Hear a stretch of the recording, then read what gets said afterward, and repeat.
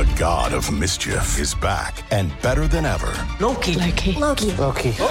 Wow, great to see you again. Critics agree Loki Season 2 is marvelous. Great. And it's finally here. How much do you know? Let's assume I don't know much. A mind-bending adventure. Spectacularly cinematic. I've been waiting for a moment like this. It surpasses all expectations. A little over the top, don't you think? I thought it was spot on. Loki Season 2. Now streaming only on Disney+.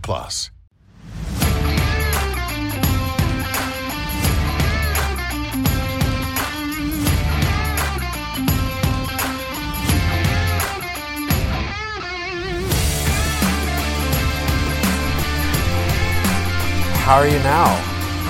How are you now? How are the Montreal Canadiens now? I mean, my God, that was actually a good game. Your Montreal Canadiens win over the Calgary Flames at home by a score of 4-2. Hello and welcome to episode 15 of the Bottom 6 Minutes podcast, presented by Habs Eyes on the Prize. I am Matt Drake, and I'm a little bit sick today. I don't think it's COVID. Probably going to have to get tested in the next couple of days to find out for sure. But I'm dedicated, all right? I'm dedicated to this podcast. I'm dedicated to the Montreal Canadiens, as bad as they've been this season. And I got to get this one out because it was actually a great game. Surprising. Honestly, the Flames are a pretty good team so far this season. I was expecting it to go badly, and it started off pretty badly. Let's face it. Less than 2 minutes into the game, I think it was actually exactly 2 minutes into the game, Michael Backlund gets a tip on a point shot through, and it's 1-0, and immediately you're like, oh my God, here we go again. They're going to get killed. But they get back in it. Beauty of a play later on in the period from Mike Hoffman down to Nick Suzuki, over to Tyler Toffoli. He hits the post, but it kicks up in the air, way up high in the air. Nobody knows where it is except for Ben Sherratt, who comes in down from the point, cleans it up, puts it in, and ties the game up 1-1. But of course, it's the Montreal Canadiens.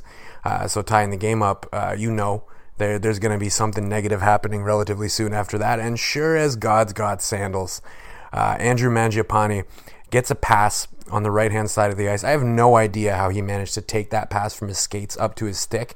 But he does, and then he gets a backhander up and over Jake Allen and makes it 2-1 for the Calgary Flames.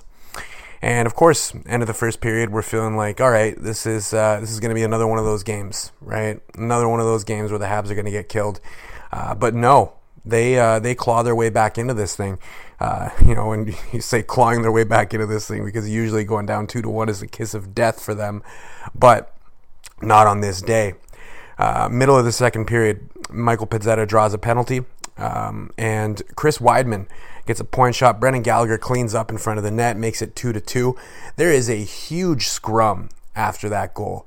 Eric Goodbranson, right after Gallagher scores, cross-checks him in the neck, and then Chris Weidman and Tanev end up fighting each other, and somehow out of all of that, they only called 2 roughing penalties. And the roughing penalties they called were against Tyler Toffoli and Eric Goodbranson. They didn't call anything against Tanev, and they didn't call anything against Weidman for fighting. They didn't call Goodbranson for his cross-check to the net and to the neck of Gallagher. And honestly, on the replay, it looked like Gallagher even tried to kick Goodbranson in the leg after getting cross-checked in the neck, and they didn't call that either. So these officials were absolutely brutal. Later on in that same period, Michael Pezzetta gets into another scrum, right? And there's 4 Flames that are roughing him up a little bit, and the only person they pull out of the scrum for a penalty is Michael Pezzetta. I mean, this was the NHL has pretty bad officiating overall, but this particular game was one of the worst I've ever seen. It was terrible. Jake Allen got ran at the end of the second period, and they didn't call that. And then Nick Suzuki got cross-checked in the back directly into the boards. Take your pick, cross-checking, boarding, whatever you want. They didn't call that either. It was brutal, especially in the second period. Some of the worst officiating I've ever seen. But anyways, we all got through it. Nobody got hurt as far as we know at this point. So I guess no harm, no foul, other than to the pride of Gary Bettman, who thinks that this is the league with the best officials in professional sports. But I digress. Back to the game, right? The third period ends up being a penalty festival. which presumably was the officials trying to make up for everything they missed in the second period. Right, so Habs take a penalty, Flames take a penalty, not offsetting. They were at different times, so it's 4-on-4. But then they called a brutal call against Mangiapane that he didn't really deserve. It was a bit of a dive by Ben Sherratt, but they called it, so they give him a 4-on-3.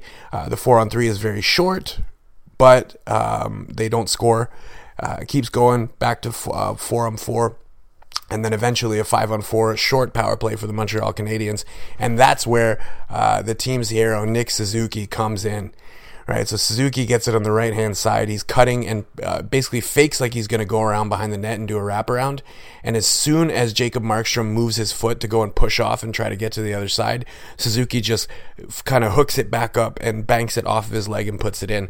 100% intentional, and you're not going to see that on many highlight reels because it's kind of a mistake by Markstrom, but a brilliant move by Suzuki. He really sold the fact that he was going to go around, and as soon as he saw that movement and he saw that the foot was no longer up against the post, that's where he went, okay, Bank City right off your leg and into the net. And of course, makes it 3-2 for the Montreal Canadiens. And they didn't look back. They took the game. Jake Evans got the empty netter. Another missed call by the officials, however, because right before Jake Evans put it into the net, he was very guilty of tripping. And somehow they didn't call that, and he was able to shoot it into the empty net. But there was only 5 seconds left, so even if they did call it, I don't think it would have changed the result. Maybe the score overall would have finished 3-2 instead of 4-2. But the Montreal Canadiens win, and they deserved to win. This was one of the best games that they've played all season. It was far from perfect. For sure, the Flames were getting a little bit too many opportunities, and the Montreal Canadiens were missing the net on a lot of their opportunities. But overall, one of the best games they've played. So before I get into player of the game and stuff like that, I do want to quickly talk a little bit more about the officiating. Anybody who has seen my work on EOTP or has been following this podcast, I like to complain about officials, and they were so fucking bad in this particular game. So fucking bad. Let's just go first thing with the Goodbranson cross-check to the neck, right in front of the net, right after Gallagher scored. There's no way you missed that, right? You had to have seen it. Gallagher literally just scored. He's at the side of the net, and cross-checks around the net have been getting called this year more than they ever have.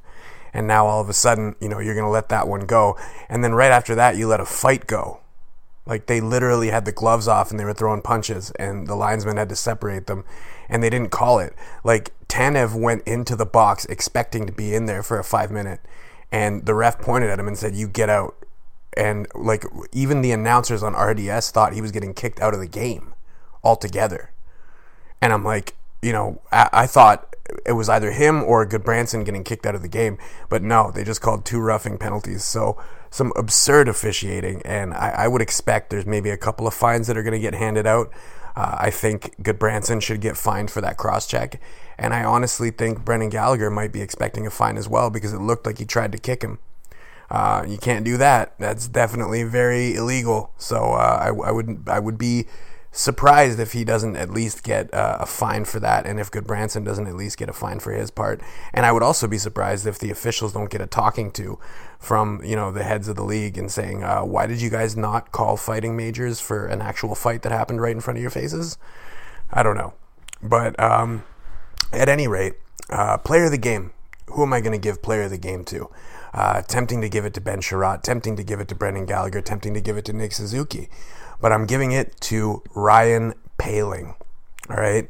Now, maybe that's an odd choice to some people listening, but take a look at what that fourth line did. All right? Ryan Poehling gets called up, and he gets saddled with Alex Belzile, and he gets saddled with Michael Pezzetta. So he has basically worse wingers than he would have had in the AHL, because in the AHL he's been playing with Cole Caulfield, and he's been playing with Lucas Vedemo, I believe, if I'm not mistaken. One of my Rocket colleagues is probably going to get mad at me if I'm wrong about that, but whatever. Point is, he gets better wingers in the AHL, right? He comes up to the NHL, he's got to settle down a fourth line that's been pretty much getting taken to the cleaners every game, and you know what? He does a fantastic job. He had 2 shots on goal. Their heads were well above water all game, possession-wise. They did great, and I think it's worth keeping him around and seeing what he can do in that role for the rest of the year. Even if this year is a write-off, you want to see, at least some signs of encouragement. And he's a young player that, had a lot of promise and still technically does have a lot of promise, right? I mean, obviously maybe not going to live up to that 3-goal game that he had his first time out with the Montreal Canadiens, but looking like he can definitely be a contributor for this team moving forward. So I say we keep him around and we find out what he can do. I'd much rather see him for the rest of the year than see Cédric Paquette go out there and do what he's been doing, because it hasn't been much other than taking dumb penalties. Not to speak ill of somebody who's out with an injury, but them's the breaks, man. He's not been good, and Paling in one game was great. I want to see more of that. But on that note, honorable mention to Nick Suzuki. Again, he was fantastic offensively. He looks like he's going to be living up to every single penny of that contract extension. Quietly putting himself on like a 70-point pace for this season on a team that's really struggling to score. So it's that much more impressive that he's able to be on that pace right now. And of course, honorable mention as well to Brendan Gallagher and Ben Sherratt. Brendan Gallagher doing his usual Brendan Gallagher stuff, just being around the net, banging in those dirty goals. And Ben Sherratt, banging in dirty goals of his own. I mean, what more could you ask? I mean, again, I think he's a guy who's probably going to be leaving Montreal before the trade deadline, because he's going to have really good trade value, and he's on the last year of his deal anyways. But pumping up that value is definitely a good sign for the Montreal Canadiens.